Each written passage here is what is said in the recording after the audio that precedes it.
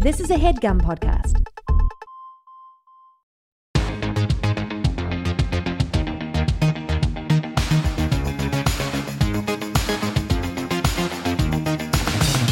Hello, this is Good One, a podcast about jokes. I'm your host, Vulture Senior Editor, Jesse David Fox. So, usually, each episode a comedian picks one of their jokes to play and discuss. But this one will be a little bit different. See, few things get me as excited to interview a person than when there are two recorded versions of the same joke, where you can clearly see how the comedian evolved in between. In this episode, we have an extraordinary example of this from our guest, stand-up comedian, host of the Three Swings podcast, as well as the co-creator and co-star of Take My Wife, Rhea Butcher. You'll hear both jokes during the interview, so I won't get too much into them now. But the core of both is an experience of being misgendered. The first version of the joke came out on Rhea's 2016 album Butcher, and the second was recorded a little over a year later in late 2017 before airing in early 2018 as part of one of the two Dope Queens HBO specials. Even talking to Rhea, it's clearly amazing to them to see just how much change in such a short amount of time, both in terms of craft and personally. This is a good one. I know technically and very literally they all are, but these are some very good jokes. So, here is Rhea Butcher. You guys, I got a fresh haircut. Thank you. Thank you. Got a fresh haircut. It was one of those emergency haircuts. You know, like on a Monday you wake up and you're like, maybe I'll grow my hair back out again. Maybe I'll do that thing. I used to have it kind of shaggy in college back in 2001. I had a lot of fun. It was shaggy then. It was super fun. Yeah, maybe I'll do that. That's Monday morning. And on Tuesday morning, you're like, what is on my head? This is insane. I look like a discarded Q-tip on the street. What's happening up here? So I started texting my barber, because our relationship is on that level. Texting with my barber. And his name is Pony. That's how cool I am. His name is Pony. So I was texting him frantically, trying to get an appointment to get my hair cut. It was a bit of a Pony Express situation. Thank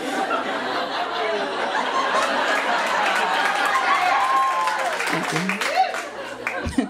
And he gave me an appointment, sat down, got in the chair, started cutting my hair. He was back there, and he goes, "Ooh, got some sparkles." And I was like, I did work out yesterday. What's happening? And he was like, "Oh no, you have some gray hair coming in." I was like, that is the weirdest way of telling someone their time on Earth is getting shorter. But I like your style. And I don't mind getting some gray hair. I actually hope I get a ton of gray hair, because then I hope that means no one will think I'm an unaccompanied minor everywhere that I go.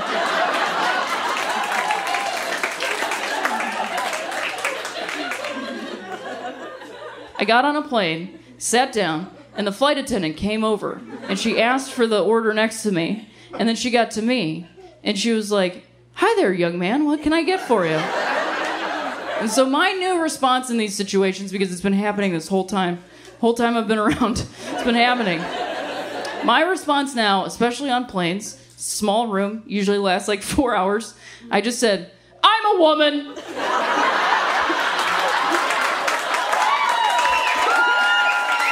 Yeah.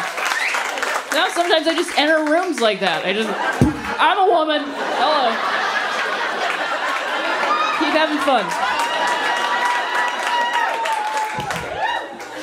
Get on a bus. I'm a woman. Yes.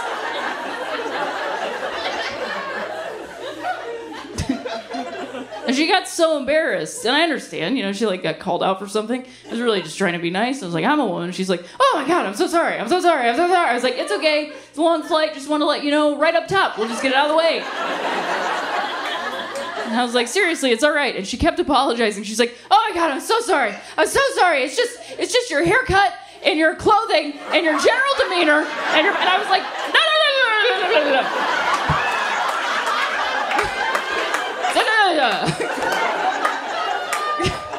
Please do not give me a Dead Sea Scroll of every reason why."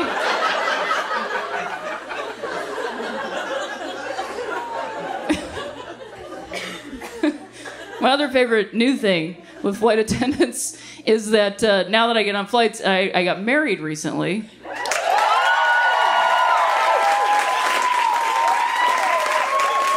So now they like notice the ring because it's on my hand, and my hands are on a table, and they're like, "Oh, who's the lucky?"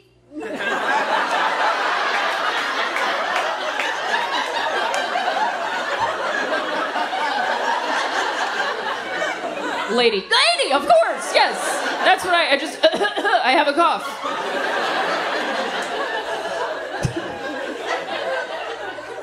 That's my new favorite one.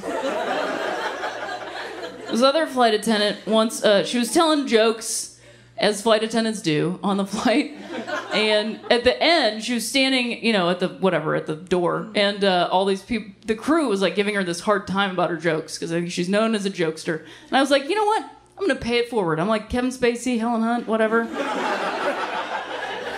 going to pay something, put a little good karma out into the world. I'm going to go tell her I liked her jokes. So I walked up, and I said to her, I was like, hey, that was pretty funny. And she was like, see, this kid gets it.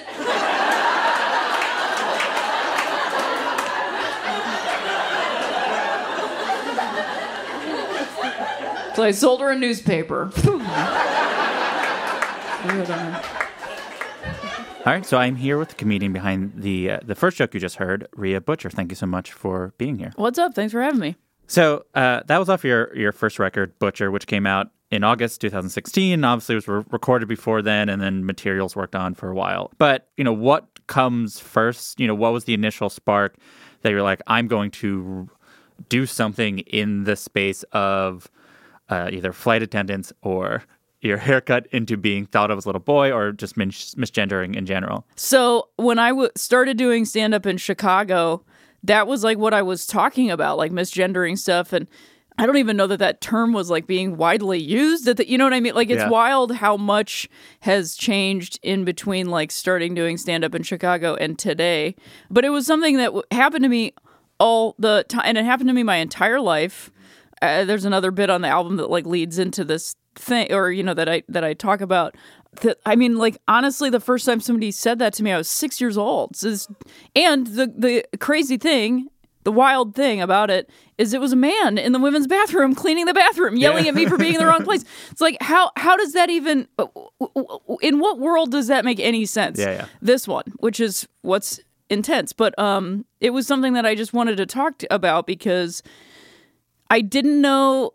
It's something that not everybody experiences, but it's something that a lot of people I know experience. And I know there's people on both, through both doors. You know what I mean? Like those things are, and it happens in the world. And my perspective at this time was very like sort of angry, and I think rightfully so. Yeah. I think everyone's entitled to their anger.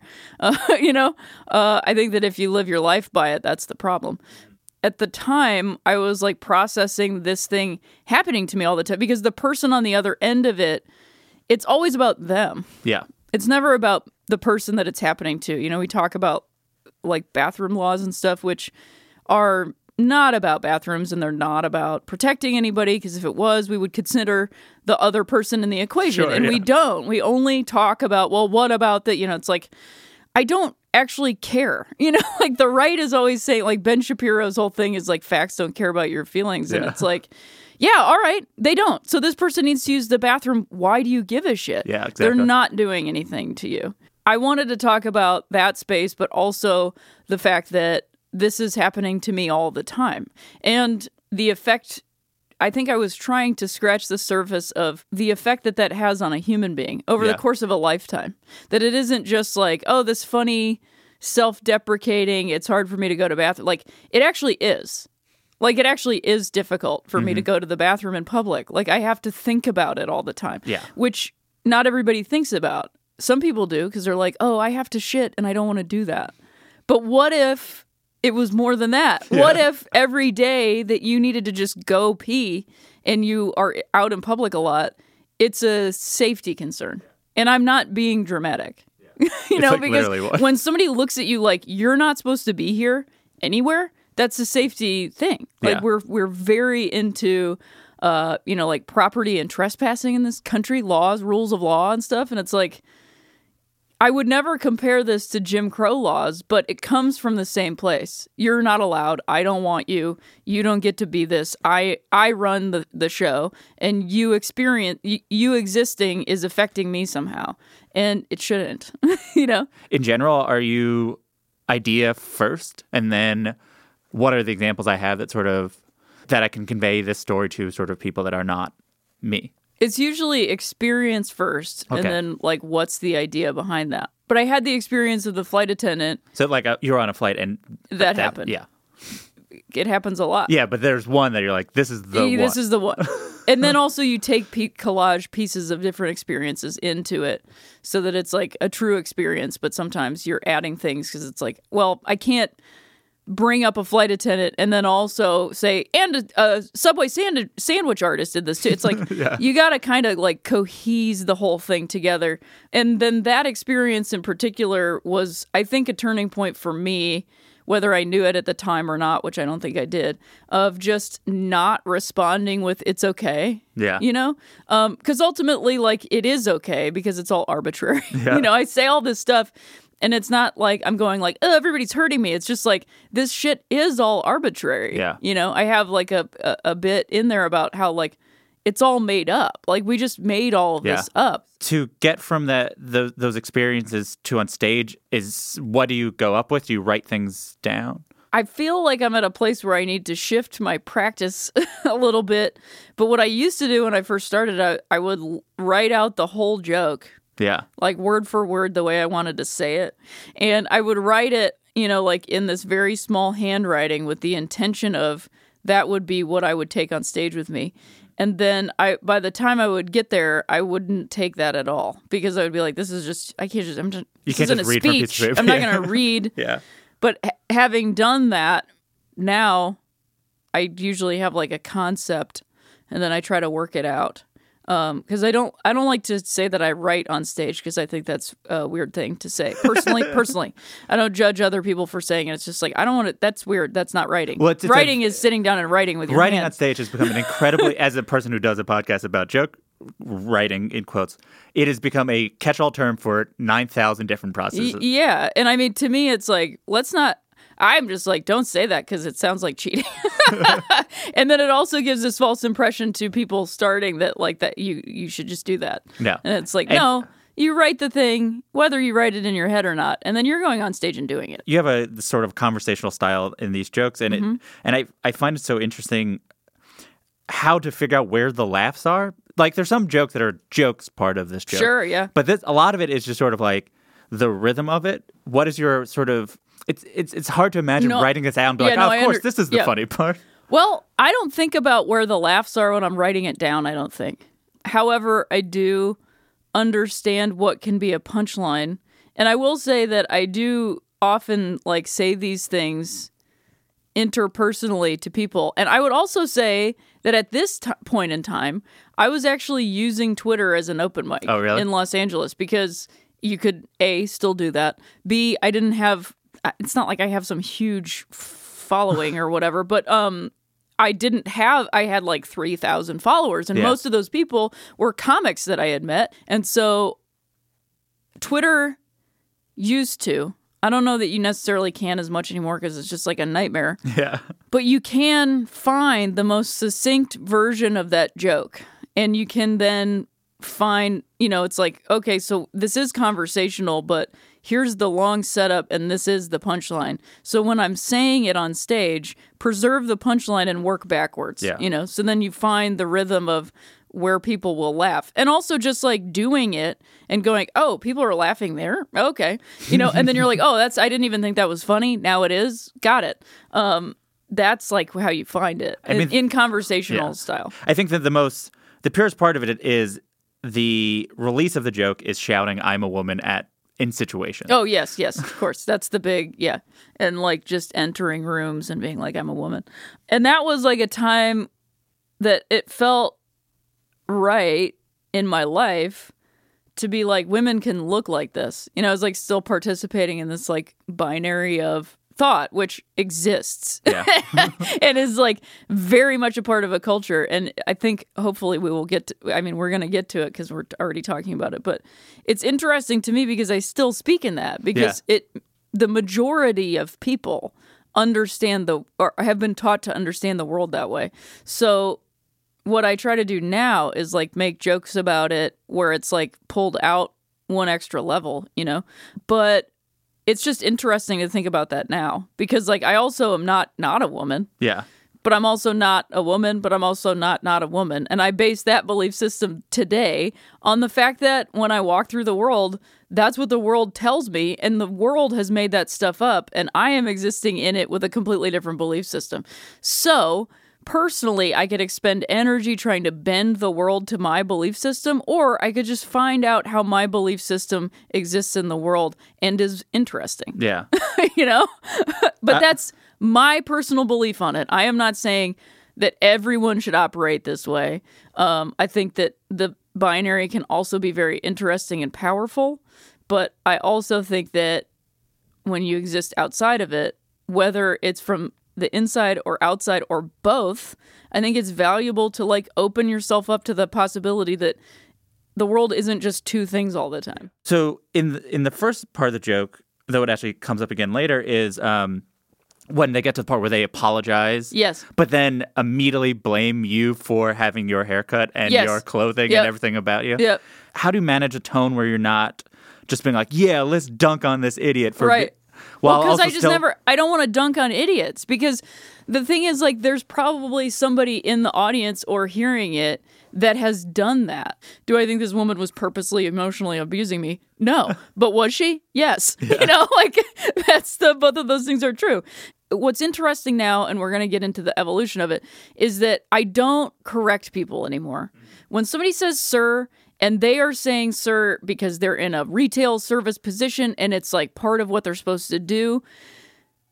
To me, from behind, or even to I literally don't, it just doesn't bother me the same way it used to. Yeah. Used to. And I know that for a lot of people, it's still very scary and dangerous. So I'm not, I don't want to be dismissive of that. But for me, I just have gotten to a point where I spend a lot of time in public and in these spaces because of traveling that like I'll just turn around and be like, oh, no, I'm good. I don't need any help. Yeah. And then it's truly, I have truly gotten to the place in that joke where I just leave it for that person and they get to decide what they do with it. Yeah. And for whatever reason with like cultural changes and everything, like whatever that person thinks of me, if they think, oh, this is a trans man, or oh, this is a woman who doesn't care being called sir, or oh, this is a man, like I literally don't actually care what is in that person's mind. As long as they go, sounds good, or sure, and then they walk away and they process that experience for themselves. Because I can't control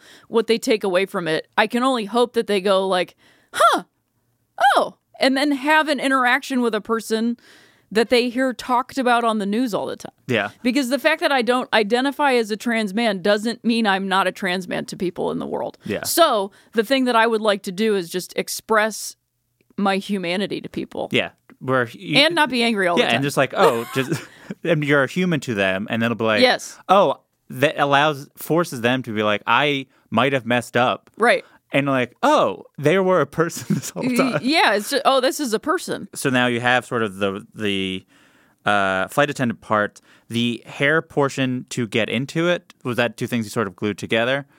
It's like, how do I get into misgendered without just being like, so misgendering is in the news today? Yeah, I mean, that was pretty much what it was. It was like, I want to, the whole like show don't tell doesn't necessarily work in stand-up because you have to talk. Yeah. But it's more of that where it's like, what is something somebody can see right now?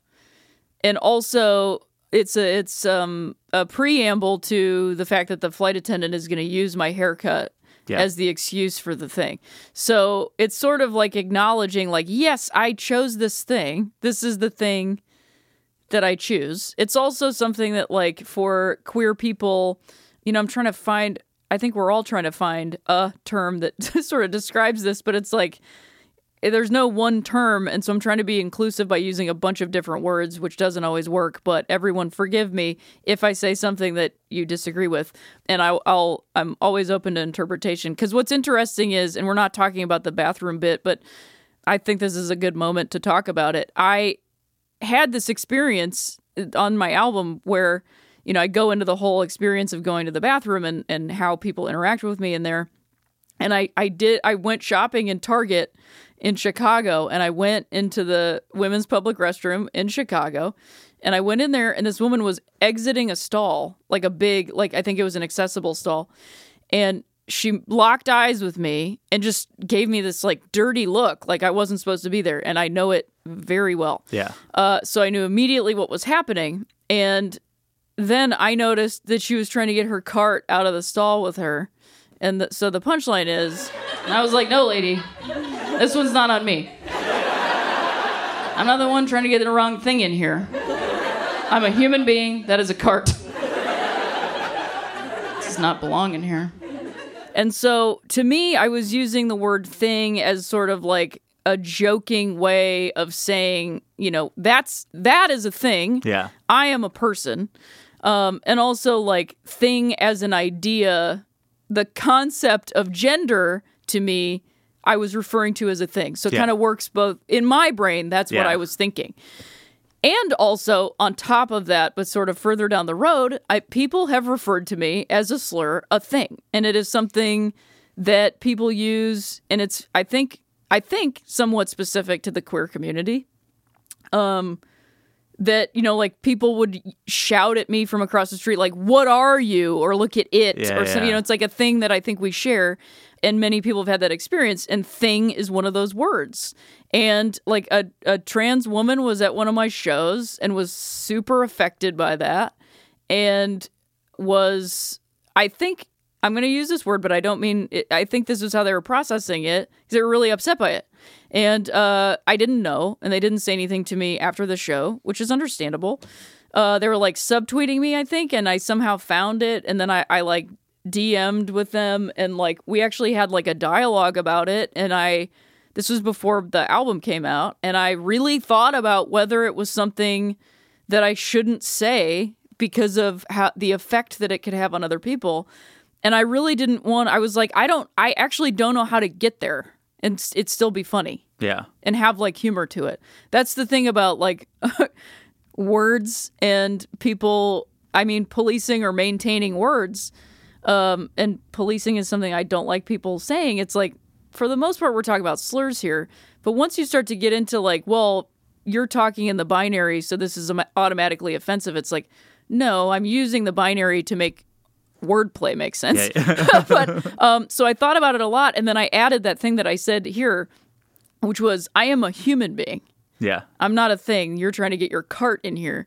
And so to me, that worked. No one said anything to me directly about it. I don't know if it could not have been perfect for everyone. Yeah. I'm sure other people had that experience, but I felt to me, the larger point I was trying to make was, yeah, ultimately, you shouldn't say that to people because you're trying to bring something in here that isn't supposed, there's a sign on the door that says no carts in the bathroom, and you're yelling at me, a person who just needs to go to the bathroom, And at the time I wasn't doing as conversational of stuff, but I forget what the original question was. Now I'm trying to remember what it was. We were talking about the hair stuff to get into it. Right.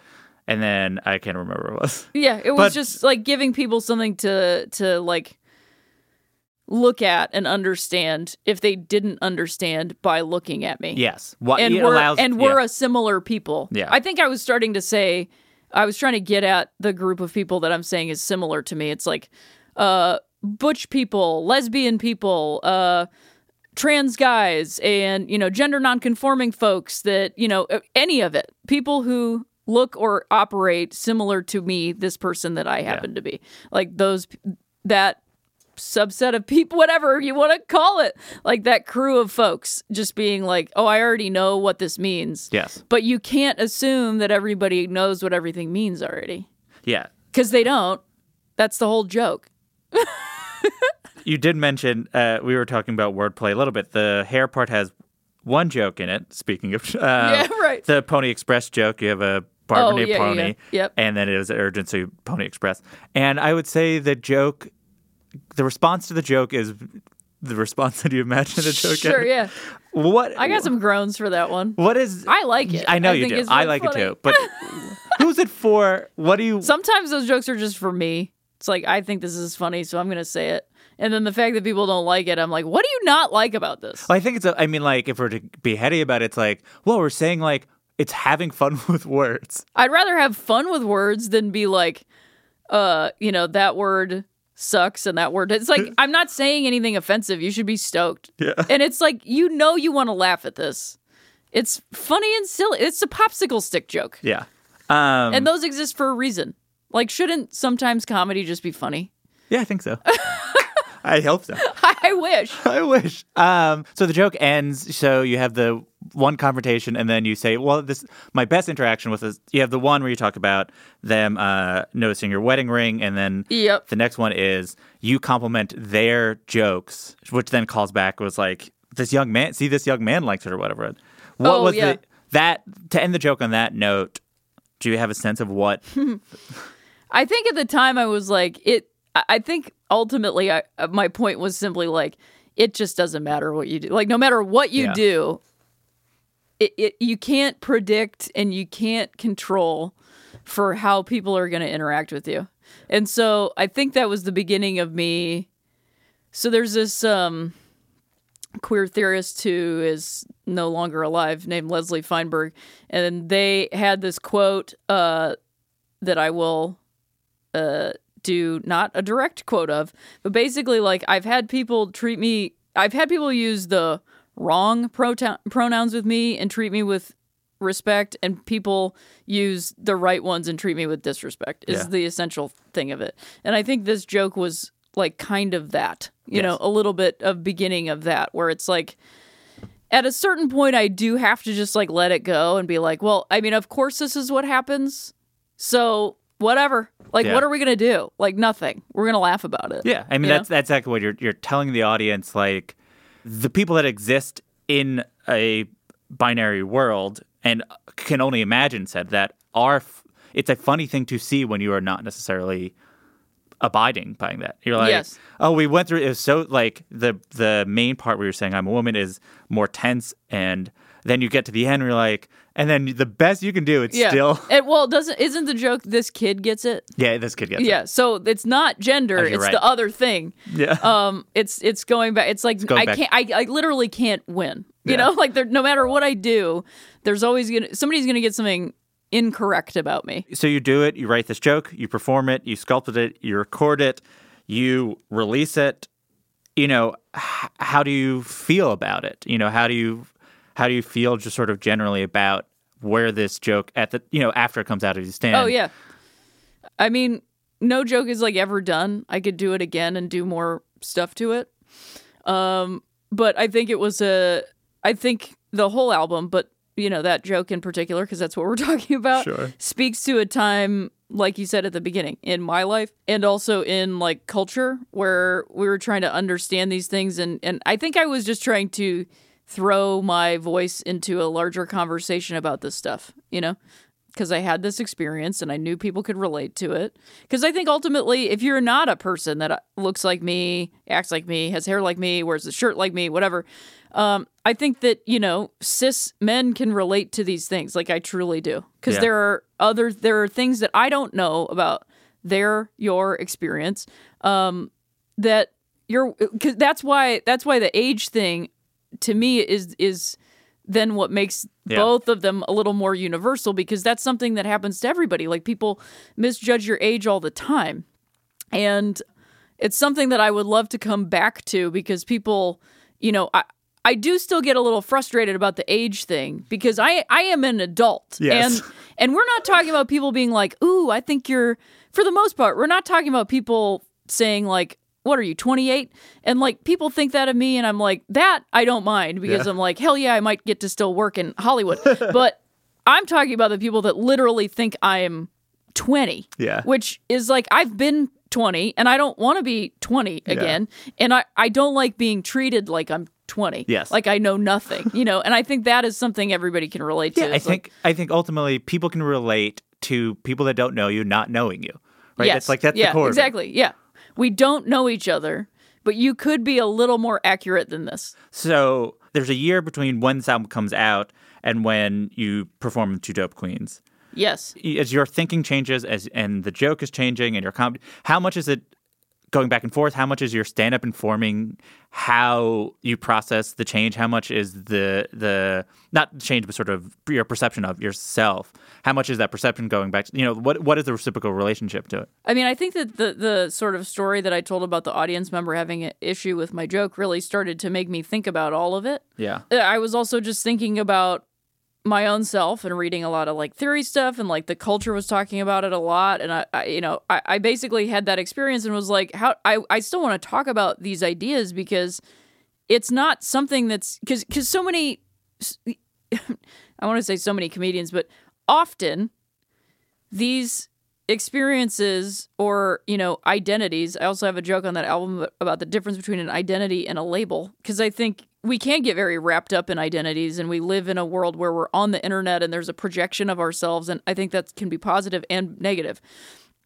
But someone's identity is, I mean, we're not like yelling at people for their identity being the Second Amendment. Yeah. And that is a very real thing. It's like, hey man, if that's your identity, all right. I'm not going to tell you can't have it. Yeah. I don't necessarily respect it, but I don't need to say that to you. Like I could just keep that to myself. Like that's the whole thing. So my point of even getting into all of that is like, this is actually me. It's not a subject. So often what I was going to say is comedians get on stage. We saw that with like, quote, gay marriage. Like, I mean, I'm in stand-up. I run a show. I see people do stand-up all the time. Everybody had their gay marriage joke. And it's like, yeah, of course, it's comedy. It's a subject. But isn't there something to be said about somebody having, not even firsthand, like literally inside of themselves, the experience of this thing that we are all talking about? And my answer to that is yes. And like, I don't think that because it's thorny and because I might hurt somebody in my own community that I shouldn't talk about it, because then I'm not talking about it. Yeah. And who is talking about it then? Hopefully other people in community that might be doing a better job than me. But if I'm actively trying to do a better job and I'm thinking about it and I'm not going on stage to hurt someone, to punch down, then I think I'm doing okay. And I'm going to make mistakes and I'm going to apologize for them, or I'm going to understand them. Because I think sometimes you can be like, yeah, that was a mistake and that was not my intention, so I'm going to do it differently. I don't think we have to like apologize and repent for things. I think there's a spectrum to them. And I'm not going to go into detail on which things I think are those things, but I think because you don't know until you're there. Yeah. And I think the best way to operate is to make sure your intentions are clear. Like, who am I trying to take down here? Who is the person that... It's not even like, comedy is about taking down power structures. It's like, I don't even want to get into those weeds. It's like, I'm just saying, like, this is my experience, and it's valid, just like everything else. You were continuing to live a life where this was happening in different ways to you, and you were processing it differently. Yes, and because I'm not this person X doesn't mean I don't get to speak to it, because my experience is similar to that person, and I guarantee somewhere there's a person X that's talking about it. Yeah. It's just I'm not that person, so it doesn't mean that I'm going to shut up about my own experience because it's parallel to or adjacent to or fits within an experience, I have to ask you all a question first. Did anybody take a ride share here? Did you take Lyft? 4 people? Too many of you are lying. I like taking Lyfts. Gets you around. It's cheap. But also, I like taking Lyfts because I am a talker. It's a conversation that you get to tip at the end. It's perfect. I can rate it. I have a 5-star rating on Lyft. I'm good at it.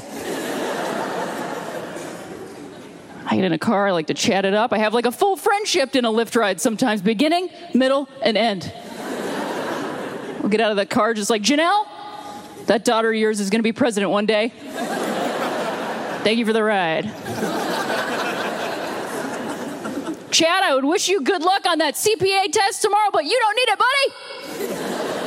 5 stars. I just love chit-chatting with people. I'm an only child, grew up with my grandparents, like talking about Perry Mason and Columbo.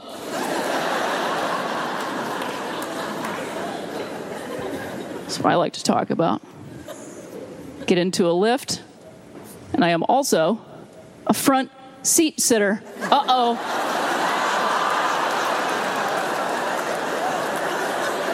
Oh, no. Oh, no. Yes, I have to sit in the front. But this is New York City, and they're like, absolutely not. I live in Los Angeles, and they're like, sure. I think also talking in a Lyft for me, it's a bit of like a safety issue, you know? Because when you look like a genderless guitar tech.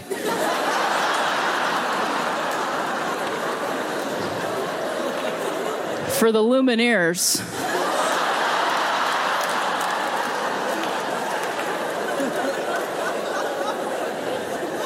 And you get into a silent Lyft. No. I got into a Lyft the other day. It was a newer car. So I got into the car. I sat in the front, of course. And I noticed that it had manual transmission. So I was like, ooh, conversation starter. Driver got in. I said, oh, I noticed you drive stick. That's very cool. I drive stick. Not that many people drive stick these days. And he was like, yeah, and not that many women know how to drive stick either. Have you ever been complimented and insulted at exactly the same time? Every woman, person of color, LGBTQ person, or combination of any is like, yes, every day. It's the whole thing. But I wanted to tell you guys my absolute favorite Lyft ride of recent days. I called a Lyft, got into it with some vegan ice cream that I had ordered for my wife. 2 things that might be illegal in 2 years. Let's find out.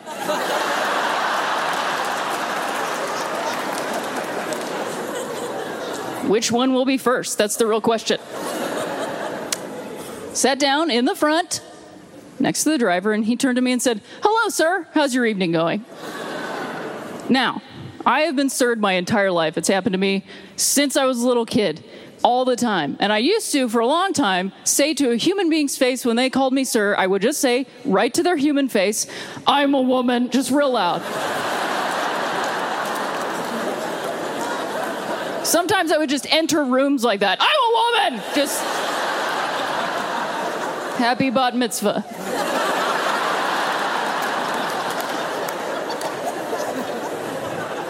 And usually that person would just start apologizing to me. I would say, I'm a woman. And they'd say, oh my God, I'm so sorry. It's just your haircut and your clothing and the way you carry yourself and your voice. And I would say, shh. You had me at I'm sorry.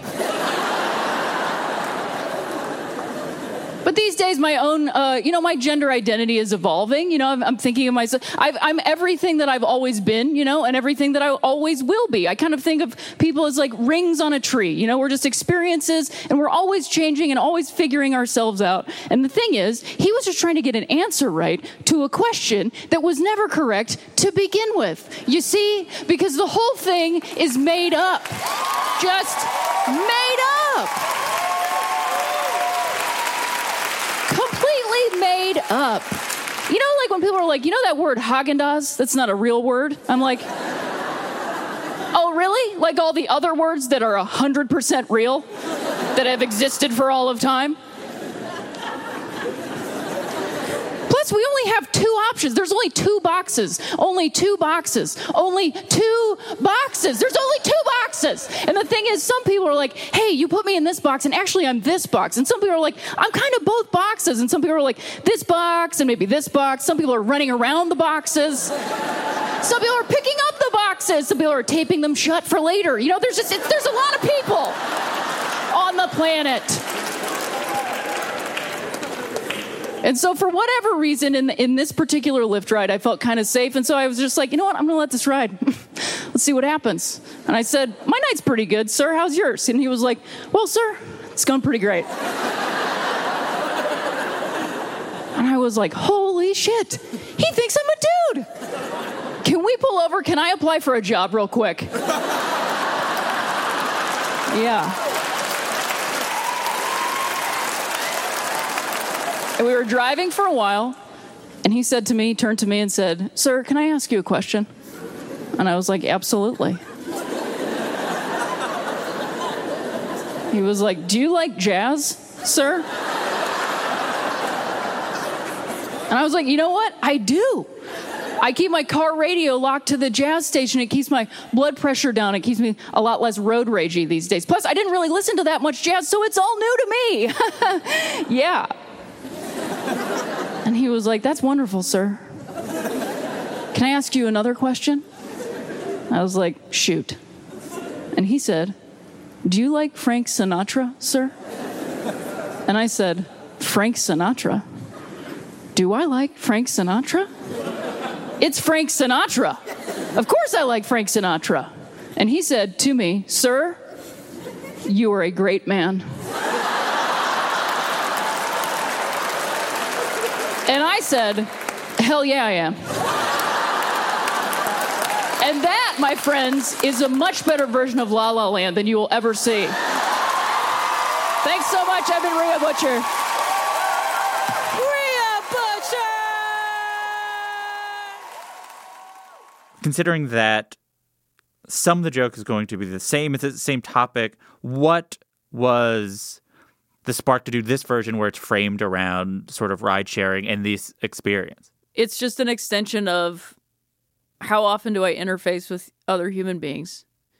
I like to talk about a real tangible thing as opposed to like this idea outside of me that I'm pointing at and everybody's looking at.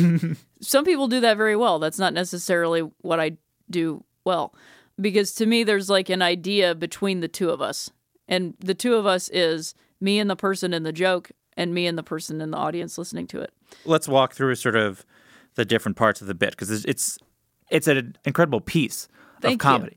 It's the hardest thing to do in terms of level of difficulty of stand-up, to do one thing, to have a TV set that's one joke. Yes. And has multiple parts and digressions of, now you're not telling a story, but you're like framing with sort of, it's a very complicated thing and you pull it off. Thank you. So you should keep on doing it. Yeah, I like it. So we have different parts. So the first part, which is the setup, is just sort of like, I am this person who likes Lyft driving. The most jokey joke in that part is the taking Lyft is a bit of a safety issue when you look like a genderless guitar tech. Yep. Laugh. And then for the Lumineers, which is were there different versions of that? No. And I'll tell you why there's not different versions, because somebody was like, the Lumineers thing was so funny because Phoebe Robinson's boyfriend is the tour manager of that band. Yeah. And I forgot and just did it on that show. And so there were no other, it just, that always was the easiest band to say. People really responded to it. And so I just always kept it. And do you have to dress to, I was wearing that outfit on tour all fall because we were on a bus. And so it was the most stand-up in the fastest amount of time that I was doing. And I felt like, I remember when I first started doing stand-up, I listened to essentially every podcast in 2009 that Paul F. Tompkins was on and had ever been on.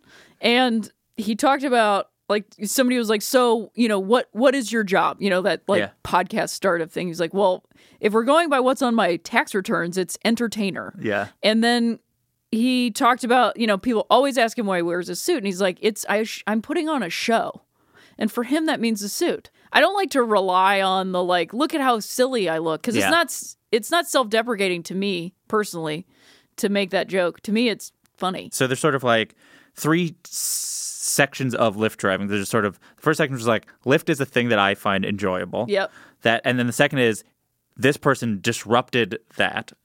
Yeah. In a way. Yeah, in a way. So what do you want the sort of audience to be thinking before you get into the sort of the heavier part of it? Well, I think those two things, these are the fun ones. This person disrupted it, and then it's basically okay, so the third beat is which one is it going to be? And ultimately, it's both. Yeah.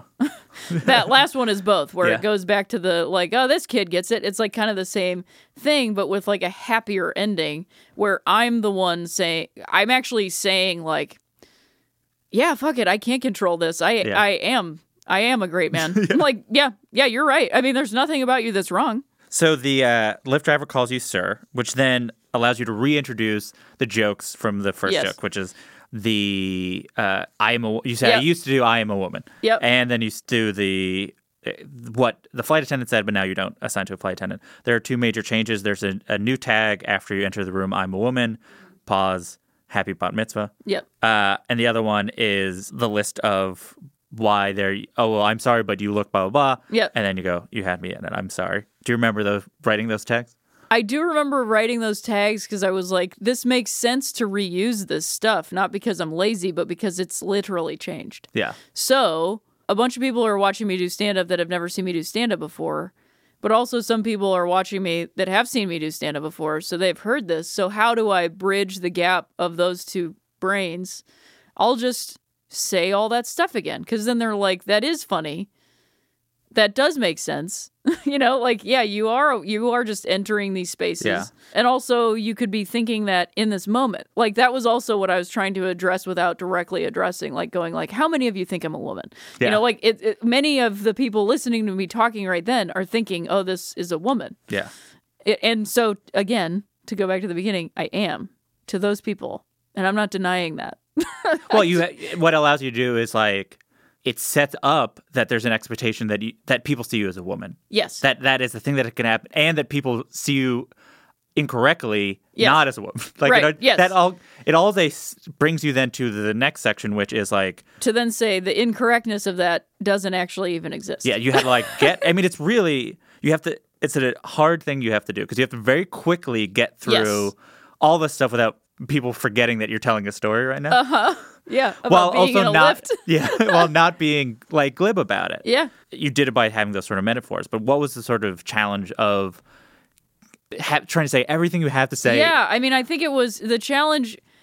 The challenge was just saying the rings on a tree part, and just being like, you know what, just say it.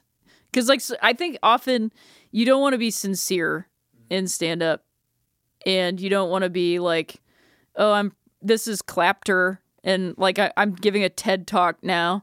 Like, I don't want to do that. I don't want to do that. Yeah. But at the same time, if I'm gonna talk about this shit, I gotta be kind to it, and it's gotta make sense. So I also really like physical comedy. So it's like, okay, so how can I be physical in this moment and be doing this sort of TED talky sort of clapter thing, but actually, like, I will use my body, which is the thing I'm talking about, to make this funny. Yeah. Because I'm trying to talk about a concept that I know people are going to be like, woo, at the end, and they're going to give me an applause break, not because it's funny, but because they agree. Yeah. And like, all right, that's the only thing I can do about it. But they might also be laughing because I sound like my head's about to explode. Yeah. And that was like all on purpose, because I was like, I have to make it funny somehow, because I don't want to cheat and do like clapter, because I don't like that. You don't want to be like, 1 minute, let me explain everything I think about. Exactly. And like, but I also am like, yes, it is clapter for sure. Like, I own up to that, and it's like I tried. Yeah. I tried to comic. Like, I tried, and I always do try. But like, I tried to pepper in some jokes, which I just found by doing it, the writing on stage or whatever of it all. Is like, I didn't sit down and write like some people like to pick up the boxes. Like, that just happened. Yeah.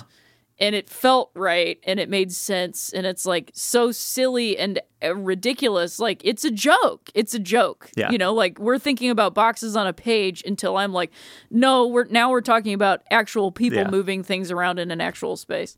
So then you get back, and then you're talking now to this man who calls you sir a million times. Yes, just over and over again. What's interesting by it, you say sir so many times that first you get laughed at it, and then like it truly becomes meaningless. Yeah, just what he's calling me. Yeah, it's like it sort of transitions from a joke about how people see you to a joke or just a story about, oh, this is who you are, not in relation to how people see you. They're like, you are a person who likes Frank Sinatra. Yes. Regardless of how people see you. Well, it was just like, I just wanted to say it a bunch because I knew people would think it was funny because it is funny. Yeah. And then also just like now the moment is because I say like because he keeps saying sir and I'm like this doesn't usually go this far. Can we pull over? Can I apply for a job real quick? Yes, you do say that. And that was more what it was. It's like, oh, sometimes this just goes. Yeah. Like it's not and it allowed for me to like play not a role, but just like like for this car ride, I'm a man. Yeah. Like as for all intents and purposes, yes, I am. And like I also the Frank Sinatra thing is like I used to say all this shit about Frank Sinatra and I was like, this is bogging everything down. And it's like I just need something that is like it's Frank Sinatra is such a iconic like this is a man. Yeah.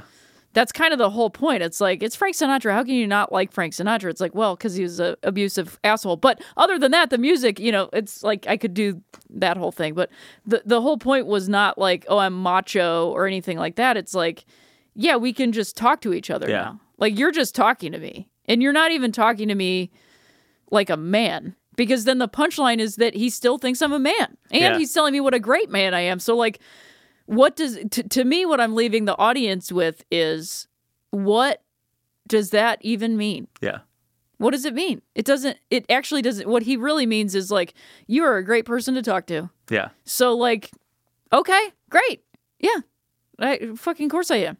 As a person who runs a weekly show, generally the host might ask how you want to be introduced, and Phoebe and Jessica do refer you as she when they introduce you. So a month after you're taping it, so the October of 2017, because it comes out in 2018, you tweet that you're open to they, them, there, but also relate to she, her. Yeah. Her, and then... Is that when I said all of them, or that's when you said all. That you're like... Oh, okay. You're just like, that's the one... It's like a month after this happens, you say any of them can make sense. So at the time when you're introduced... A month after it comes out? No, a month after you record it. It was a long thread, but the gist of it is they, them, there can work. Sometimes I feel like she, so quickly, she, and then sometimes if he and it makes sense, blah, blah, blah. But point being in September, they say she. Yes. I mean, it does, if anything, work for the joke probably more. I think what that speaks to is like, there are so many moving parts to doing this job where like, you're like, I forgot to tell this person not to say that I was on XYZ show or something, please don't use a photo of me from 2012. I thought that was an assumed thing. It's like, I'm trying to think of better examples, but like, I just didn't think to say that. And that I think just speaks to how adamant I was about my pronouns, which was not very adamant. That for me, and being adamant about it is totally okay. I don't mean to say like, I'm totally chill or whatever. I just mean that when I said I was using they, them pronouns, it felt like something that felt right. It felt good. It felt appropriate. I liked it. It was fun. And then that went away immediately because people started getting angry at other people for using, quote, the wrong pronouns. And I was like, okay, the whole point that I was trying to do was alleviate some of the stress and do something that was easier. And you know what? It is more difficult and you're adding stress to my life. And I don't want that. And one of the specific... Because the reason why I'm like hung up on the timing is because I said it in response to Conan being on my actual stand-up show over the summer. So that's why I'm like, the timeline seems kind of off for that. But because he got on stage and was like, she was so great on my show. She like really crushed it. Yeah. And for me, somebody that, and I'm going into all this because it's a reason. I grew up watching Conan O'Brien. I would never say this to his face. I didn't want to say it on the internet either because it's like, I hate it when people age you or whatever, but it's true. Conan O'Brien and Andy Richter and all the people that wrote on that show from 1993 to now had an effect on my love of comedy, my love of stand-up, my love of jokes, wanting to do it. They informed my sense of humor. That human being standing on my stage and doing stand-up and saying that I did a good job at stand-up matters so much more to me, and it circles back to the Leslie Feinberg of it all that I was saying. It's like Conan is not trying to hurt me by saying she. As far as he knows, that's the pronoun that works for me. Yeah. And I do not expect Conan O'Brien, and this is a very specific conversation. I'm not saying I don't expect anybody. I don't expect Conan O'Brien to keep up on my pronoun. I just don't. Yeah. And for him to say that was really a super nice thing to hear. And so then to see people getting caught up about my pronouns in the thing was like, I feel like in this particular instance, you are missing the forest for the trees here. Yeah. And I would say, someone tweeted at me and 2 other people, another comic, Deanne Smith, and then a trans like writer / activist person, Ivan Coyote, whose work I really appreciate.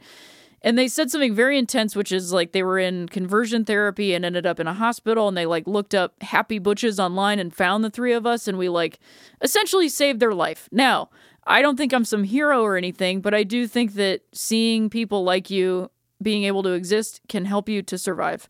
And so I'm grateful to hear that. I went through their Twitter feed to see some of the other stuff, because I also like to check and make sure this is a real person saying these things, because there's a lot of Twitter warfare happening. Something else that they said is like, hey, pronouns are important, but I think we're getting a little bogged down with the conversation and losing sight of things like no one gives a shit about my pronouns when they're kicking my ass on the street. And like, that is a true thing. And I am not saying that we should not talk about pronouns. I'm making a career off of it. Yeah. What I'm saying is, when is it important and when is it not the most important part? You know, when is it sitting in the passenger seat of a Lyft ride and when is it driving the Lyft? You know, that's what I think is, and so that was the impetus for me to change that, because to circle back to Phoebe, it's like, I am on their show. I am a guest on their show. And not only am I a guest on their show and lucky to be there, like I am a white person on their show. Yeah. I was so honored to be a part of that, you know, to be like welcomed into that. It's like, I'm super grateful. So I'm like, not going to, are you kidding me? Like, you're saying this because you know Rhea as a lesbian. So that's fine. I literally am going to say that on stage, that I am all the things I've always been. It doesn't erase anything that I was before. It doesn't change anything. Sometimes on Instagram, if I post a picture of me as a little kid and somebody says, oh, that little girl grew up to be you, I go, yeah, that kid. Not because I'm correcting them, but because I'm like, you could also think of this as a kid. Yeah. Because you could change your thinking about all of it. Because I'm trying to change your thinking. I'm not saying like, don't call me a girl. I'm saying I was also a kid. It's the binary of right and wrong, which is like, it's not like I'm saying you're wrong. I'm saying there's more. Both of these things are true, right? Yeah. And a lot of people, and the reason why I keep talking about these things is like I was saying yesterday, that changing the conversation universally from women's reproductive rights to reproductive justice reframes the conversation and makes it ultimately about people who need access to this care. And it's not erasing women, it's actually making women people. Yeah. Because you could look at it both ways. You could look at it and say, well, I feel like women are being erased from the conversation. It's like, well, if women are the ones having the conversation and they're saying reproductive justice, then they are not being erased from the conversation. And if you are saying things like reproductive justice, then you are forcing the other side to admit to the fact that they don't want a certain population who to them is primarily cis women. Then their misogyny comes out. Because we're not saying that. We're not saying this only affects women. You are. Yeah. Now you are. Now you're telling me that it does, because there's ED medication all over TV everywhere I see it. But God damn it, if I talk about a tampon, people lose their shit. So like, yeah, it's like all about, when I say, yeah, that kid, to me, it's the same as saying, yes, reproductive justice, because every person should be able to have access to reproductive justice, even if, because we're talking about reproductive organs. And even if you don't have the ones that do this, do that, you should have access to care for those organs, because you have those organs, or maybe you don't, but I don't know. We'll be right back with more Rhea Butcher after this word from our sponsor. Hi, I'm going to interrupt this podcast for just a second to tell you about another podcast I produce. So through Vulture and HeadGum, What the Tuck is the first and only RuPaul's Drag Race podcast. The host of What the Tuck requests you do not fact check that. But seriously, the show is the best, and I love it, and is literally essential if you watch RuPaul's Drag Race. After the first season, which was hosted by Nicole Byer and Joel Booster, the show's back with new hosts Las Culturistas Matt Rogers and Horny for Horror's Manu Agapian, though Nicole and Joel will be around all the time. Man and Mono are so smart about Drag Race while also being completely insane, hilarious, funny. So, subscribe now wherever you listen to podcasts. Now, back to me. And we're back with Rhea Butcher. So this comes out February 2018. In March is when you tweet, FYI, I use they, them, their pronouns now. So you say you still like the joke. You do it as seemingly still. Has that changed? Is it like, is ultimately just saying that a evolution of that thinking? Or is it like, it's not as much of a, I guess the question is, the difference between the first version of the joke and this was a more drastic change than just sort of your evolution since the second one come out. You mean first joke being the flight attendant joke? Yeah. As you do the joke now, how different is your perspective on those things reflected in how you do it now?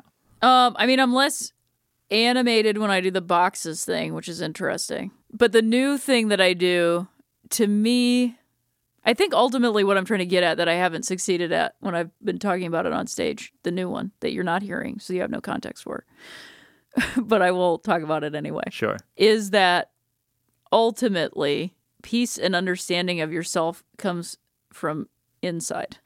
And so even though I'm talking about an experience with another person who is treating me with kindness and understanding from the outside, I do believe somewhere that it is my experience of this path that has allowed for that to happen. That the way that I take up space in the world is more genuinely me. All of the identity aside of it, of like what isn't, what I identify as, what all this stuff is actually, it has allowed for me to exist in the world in a way that is closest to how I always have wanted to. If that makes sense, that I have a little less PTSD in public spaces. I'm not controlled by it in a way that I used to be.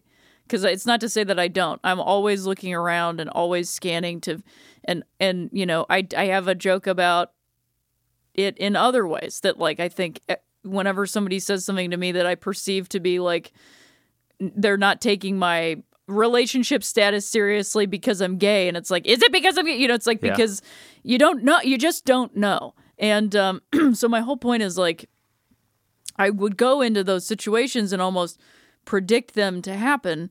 And when I stopped by the Lyft driver, the Sir guy, by just not correcting him, because there's nothing ultimately to correct, by not participating in it, I don't participate in it. Yeah. Like I said in that bit, like, I stopped being angry about it, and then I realized I'm not angry. And so, like, some of the anger that I was walking around with, I feel like I didn't realize, I'll just speak for myself, I didn't realize how much anger I was walking around in the world with, how much of that I was carrying around, and how much I was actually bringing into these situations. And that's not to say that I deserved any of this. It's just like, when you're on a vibe, similar, like-minded vibes find you. Yeah. Negative vibes, if you're on a negative vibes come your way. It's almost like feeling like I've got so much bad luck, and it's like, well, you're focusing on bad luck, and you're vibing out bad luck. Yeah. So that's kind of what you're attracting.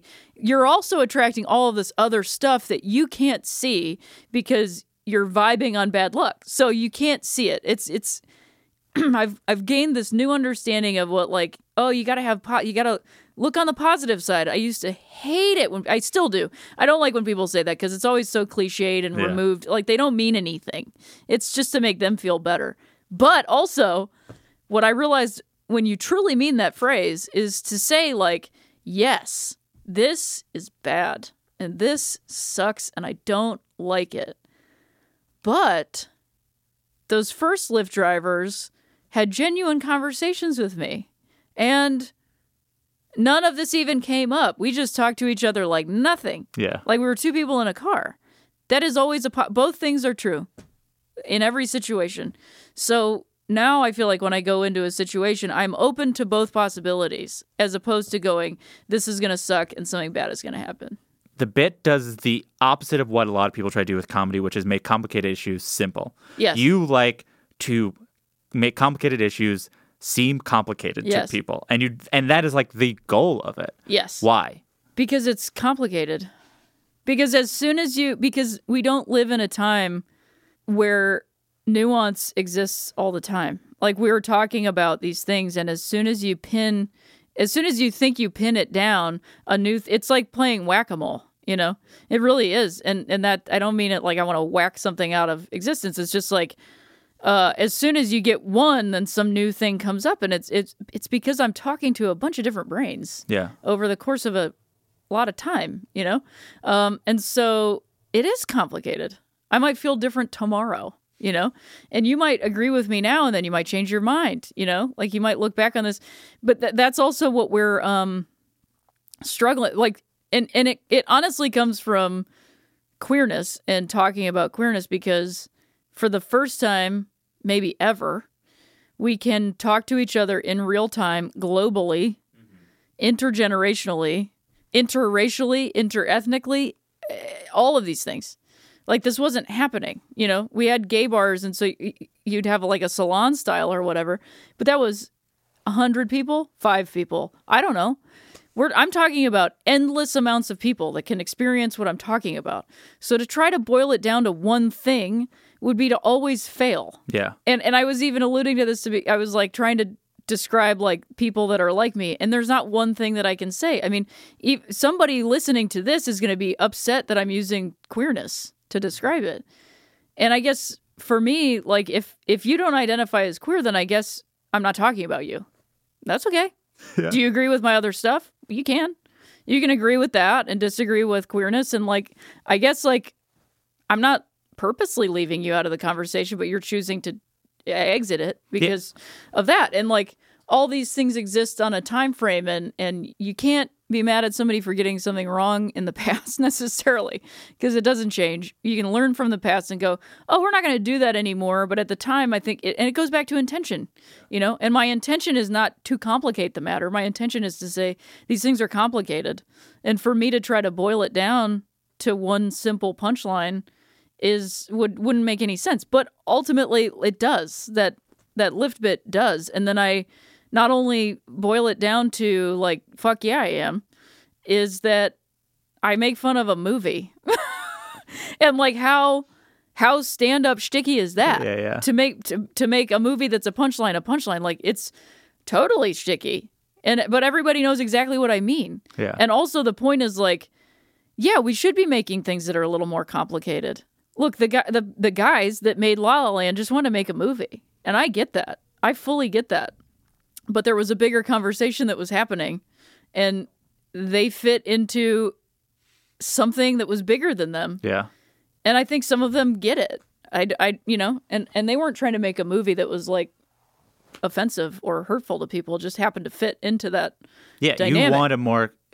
They are allowed to make the movie, but it's interesting because we were like, it's La La Land joke, it dates it, but now we're like, oh, the La La Land thing brings it all together in that, like, it is a call for a more complicated understanding, a more complicated conversation, and also a more complicated understanding of existence or whatever. Yes. Speaking of a non-complicated understanding of existence, did you hear Louis' jokes? You mean the ones that leaked? Yes. Yes, I did. The my identity is a location joke. I will say, I just want to clarify one thing. I heard the main ones that people... I did not know that he also made like jokes about, I think, black men and then jokes about Asian men. Yes. Those two jokes, I did not hear that part. That was the second wave of people keep on listening because it comes later. People stopped after the Parkland stuff. I feel like whatever I listened to... And I didn't want to listen to it for multiple reasons. Yes. I don't like listening to leaked jokes. I think that sucks. I guess... I really do. Like, I think a more fair thing would be his jokes about non-binary stuff are really hacky jokes. Sure. Can I also say that, like, if I said I identify as I use there because I identify as a location, that's funny. Yeah. But that's because I'm saying it. Yes. And so it's funny. But I also wouldn't start with they think they're the queen or whatever. Like, I wouldn't do that. I wouldn't do that part. So the full it's not just like, oh, if you're in the group, you can make whatever joke you want. That's not what I'm saying. What I'm saying is I wouldn't do the preamble of like thinking you're so special. Yeah. That wouldn't be the intro to it. But I'm fine. That person, it sucks to talk about that person because comics, we're not supposed to do it. You know, Yeah. it's like there's this unseen code of like, you don't shit on other comics jokes. And like, I don't want to shit on his jokes necessarily. And I also like don't want to have I already know I have a target on my back. A bunch of us do for like saying this stuff about the guy, but like he like hurt people and he hurt comics and it affected their lives. And in a way that really sucks. And the comics code is what kept it a secret for so long. Because I knew that I heard the rumor. I didn't know who it was. And I was nobody. I continue to be. Like, I'm lucky that I get to do the things that I want. I am not that person. That person is huge. And at the time when I found that stuff out, my career would have been over if I said anything. Yeah. Over before it even started. And like, I still think I have probably affected my career by speaking out about that stuff. And I didn't even speak out that much. Yeah. But I just sided on the fact that like, yeah, you should take some time and really think about what you did. Because like, it's not just what he did in that room. It's the mechanism and all of that stuff that came out to protect him and ruined people's lives, ruined their careers, their potential careers by saying out of the side of their mouth, don't hire that person. Because they didn't want the trouble. And like that is kind of what bothers me more than some bad jokes that just show that you're out of touch and you're mad. Or like basically you're mad. Yeah. You know, and you don't know how to get back and you didn't spend any time on any amount of self-reflection of what you did. And hey, you are not under arrest, so you can do whatever you want. But like I just think, I mean, I feel like I spent more time on self-reflection of like, what does it mean for CISO to be canceled than that guy spent on, man, what did I do to some human beings? Because I know I did it, and I think I maybe have a problem. Yeah. You know? And like, maybe I need to go get some help, and I need to talk to some people, and I've got a lot of money in the bank. I lost a lot of money because of this, but like, money doesn't matter. Yeah. What matters is like, I need to be a good human being, and I wasn't, and I profited off of being a bad person. Yeah. So maybe I should think about that. And maybe I just need to pump the brakes a little bit. I mean, I've gone through things in my life where I didn't hurt somebody, but I was in pain and I was like, I should not be doing stand-up right now because, I mean, for the very least, like, you are not in a mindset to treat an audience with respect and to do stand-up in a way that they came to see. Yeah. You know what I mean? Like, I mean, that goes back to you're putting on a show, like they're... Yeah, this is supposed to be entertainment. Yeah. This isn't your personal therapy session. Yeah. Not everything that comes out of your mouth, everybody should be paying you $5 to hear. And like, that guy is actually why comics think that's what comedy is. Yeah. And why they think they can write on stage, because he set a precedent that, oh, you got to have a new hour every year and you got to do... It's like, it works for you, but that's not what stand-up is. Yeah. It shouldn't be. I haven't put an hour out in 2 years because I don't feel good about it. Yeah. Marcela Aguilera said the same thing. She's like, I'm not putting an hour out yet. I don't feel I'm ready to do one. It's like, yeah, there's no shame in that. Yeah.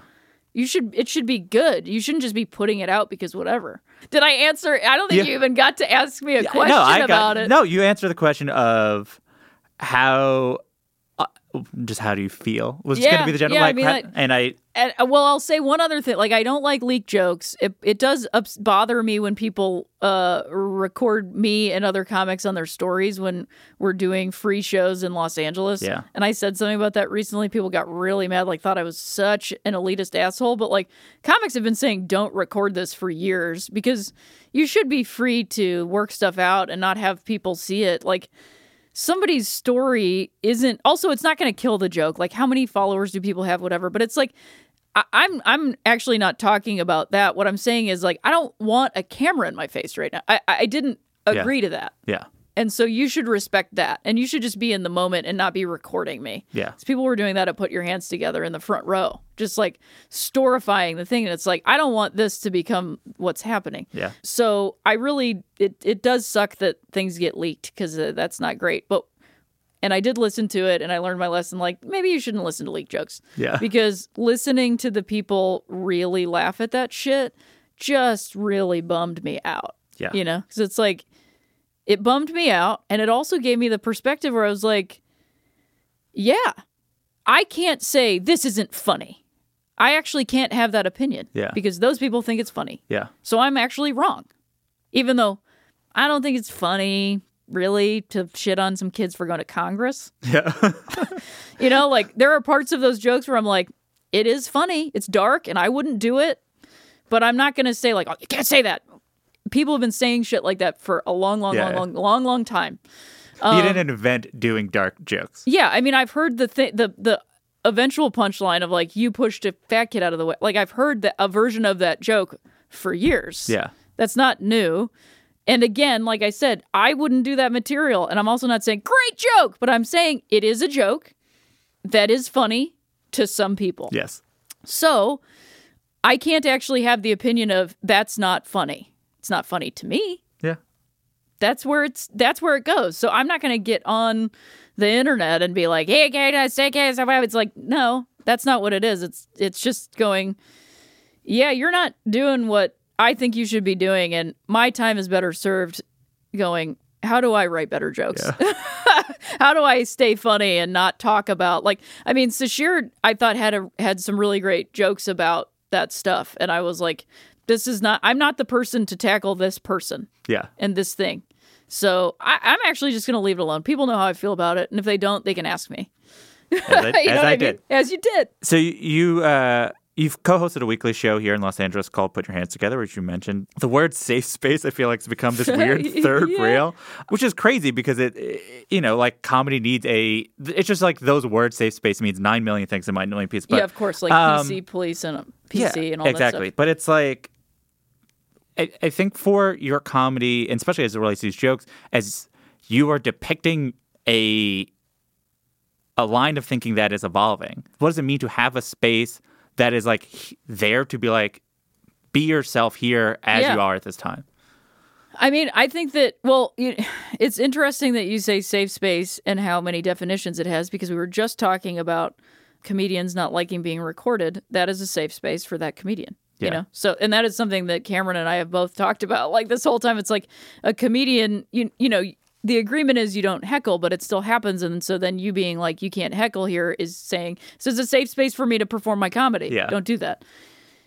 You can disagree with that, or you can be like, that's a great point. Actually, I didn't think about it that way, because not all safe spaces are for people to be free from conflict. Yeah. It's not conflict. It's like, is somebody gonna punch me in the face because I'm talking about being gay? You know, like, that's kind of what we're talking about. And like, I think that room we've just set up a place where, like, queer people feel like they can come to a show, and more often than not, someone's not going to just make jokes about how queer people are weird. You know, there's going to be, we don't censor people, and we don't tell people what to say or things they can't say.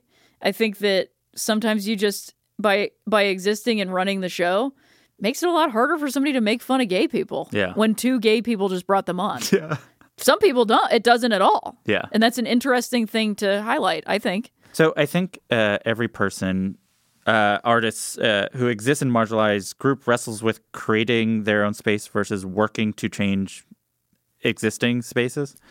I think there's also on a more pure sense, you can either write jokes for audiences that don't know as much about. Like, you know, it's like, do you write jokes for people who are in your community, or do you write jokes for people that are not in your community because they are the ones that need to have their mind changed? I think you have a sense of this issue. What is your version of that? What is the line that you try to walk? I mean, I think that I'm trying to do all of them at the same time. You know, I think that's why my jokes come off as complicated, because like there's like 3 acts, like, hey, this is for us. Also, this is for you.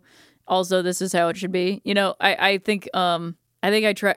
really do think I try to do all 3 of those things at once, which is why I talk about things like baseball. Yeah. And, you know, driving or whatever. Because, like, everybody does those. Well, not everybody does baseball, but it's just a relatable, tangible thing that you can grab onto. I wanted to ask you, working in comedy itself, with what you're doing in so many, partly because comedy has defined what the binary is.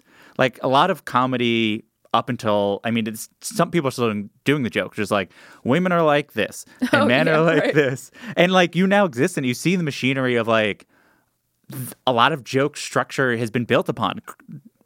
like even beyond sort of women men stuff, it's like white people are like this, black people are like this. How does it feel to be like using a medium that is like, I mean, I guess it's like all society. It's like, what's it being like to be in a society where it's not built for it? But specifically as you, on a craft level, what is it like to write a thing like you're confronting with a system that is not made to be as complicated in many ways or be open to not a more rigid way of defining black and white things? I mean, I think it forces me to find the humor, or it's to me more challenging because there's not like the go-to, you know? Somebody like Jared Logan, like I just watched him do stand-up at like this show that he hosts with his wife, Kara Clank. He also tells story things, but like just watching him do stand-up, I was like, oh, right, this is how you do that thing. It's how you do that thing. Like he doesn't use binaries. He describes a bunch of stuff, and there's ultimately like a greater, he's not trying to, you know, change people's minds about this, that, the other thing, but he is going like, why is this like this? You know, like that's ultimately like what we're trying to do is like, why is this like this? It doesn't need to be like this. This is ridiculous, you know?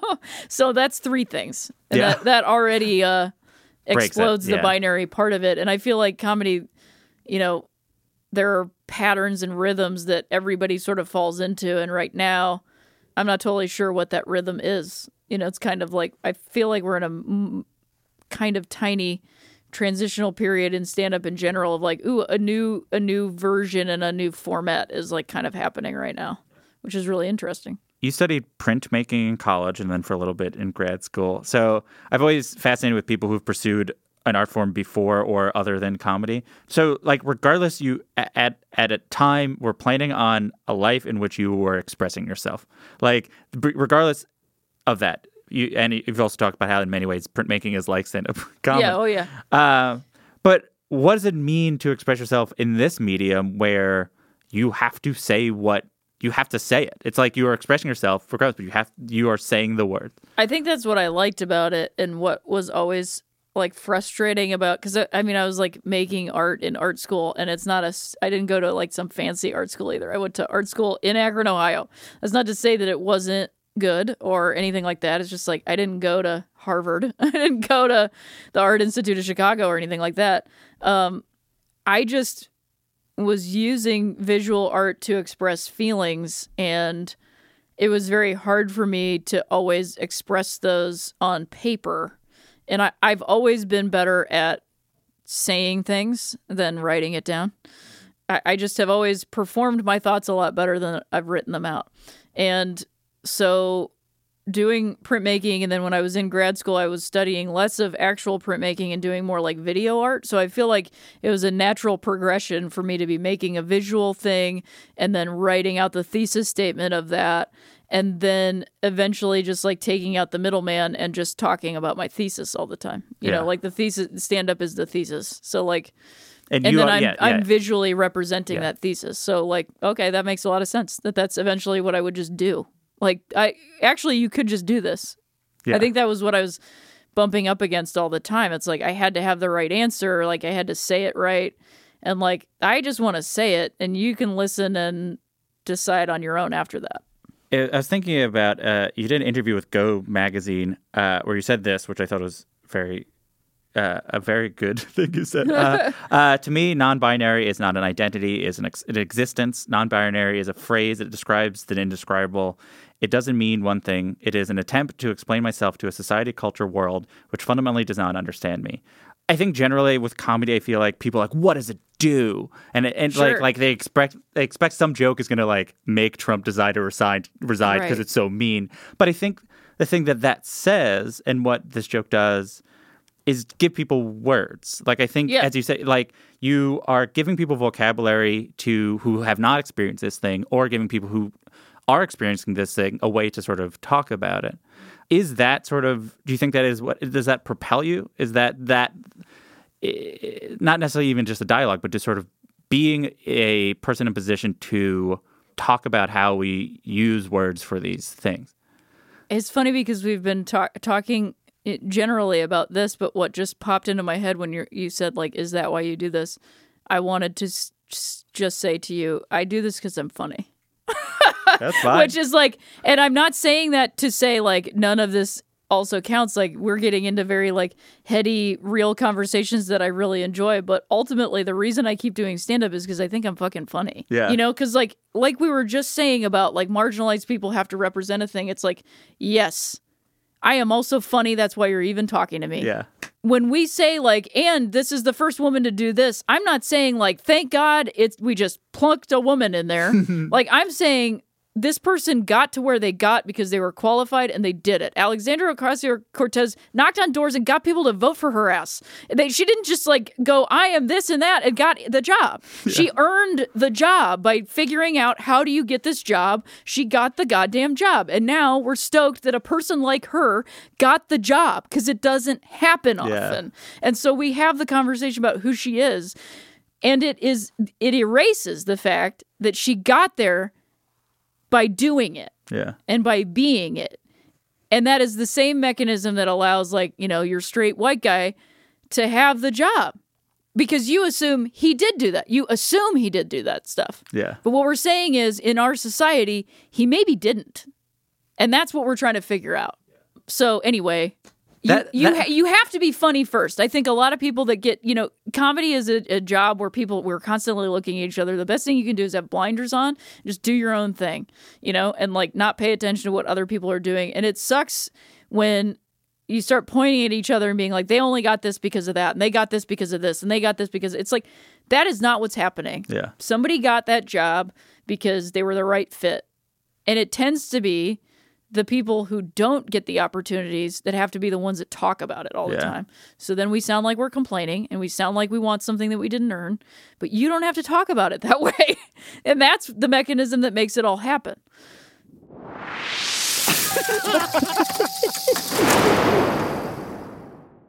So that sound means it's time for our final segment. It's called a laughing round. It's like a lightning round, but because it's comedy, it's a laughing round. Yeah, great. Thank you. You're maybe the first person to laugh at me saying that. I like it. It's a funny joke. I wrote just the word dream baseball scenario. So I think the idea was you can create a situation in which you're playing baseball and you're either the batter or the pitcher, and you could be pitching against someone or batting against anyone, and there can be however many people on the base, and you can be on any team, and it can be any music. What is your dream baseball? I mean, you basically just described it because I'm a woman for all intents and purposes, and you're telling me I get to play baseball. So you already did it, man. Yeah. You already set it up for me. It's just literally like any situation, but you get to play. Am I playing baseball? I'm into it. It could be 2 outs in the bottom of the ninth and we're down by 10, but I'm playing baseball? Hell yeah. What's the earliest joke of yours you can remember, and what's the most recent joke you're willing to say the premise of? Oh, shit.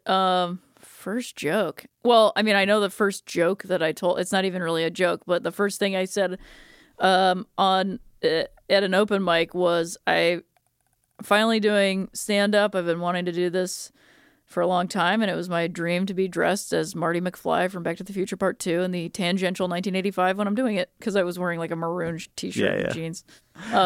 Not really a joke, but a great way to get the audience to pay attention to you. Yeah, that works. And what's the most recent joke that, you don't have to say the full joke, but the most recent joke that you've written or you're working on or that you're willing to share the premise of? I mean, one of my most recent jokes is I like to carry like a handkerchief around with me. Because I think it's a very useful tool. Like, you can use it to open doors with to not get germs on your hand. I don't like getting sick.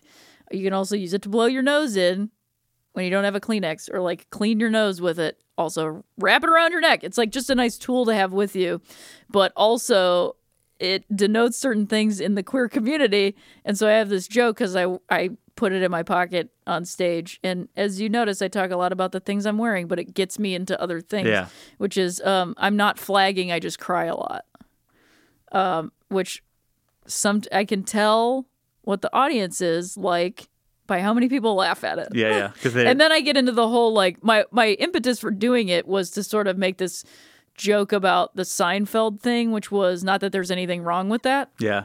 Because I thought it would be funny, however, 20 years later, for a queer person to be like, yeah, no, this thing is cool. Not that there's anything wrong with that, you know, I'm into it. It's just, that's not what this is. And like, to me, it's funny to get into that, like this sort of like sign and signifier of it all. Like it means something. Now I'm talking about a thing. I'm back to the thing again, where like, this isn't, it's about me, but it's not me and it's not my body. And it could mean this to some people. And so I pay attention to which color I'm wearing, because they might think I'm into this. Not that I'm not into it. That's just not what this means. You know, like, I don't know. It's, to me, it's funny. It is funny.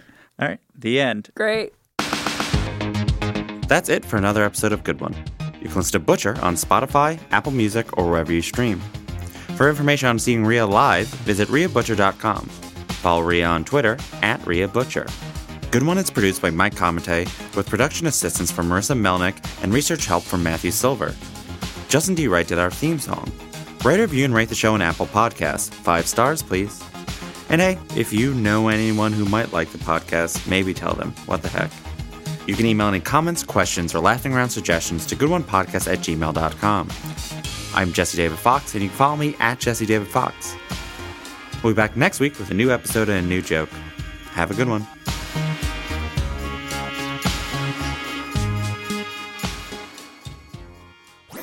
That was a HeadGum podcast.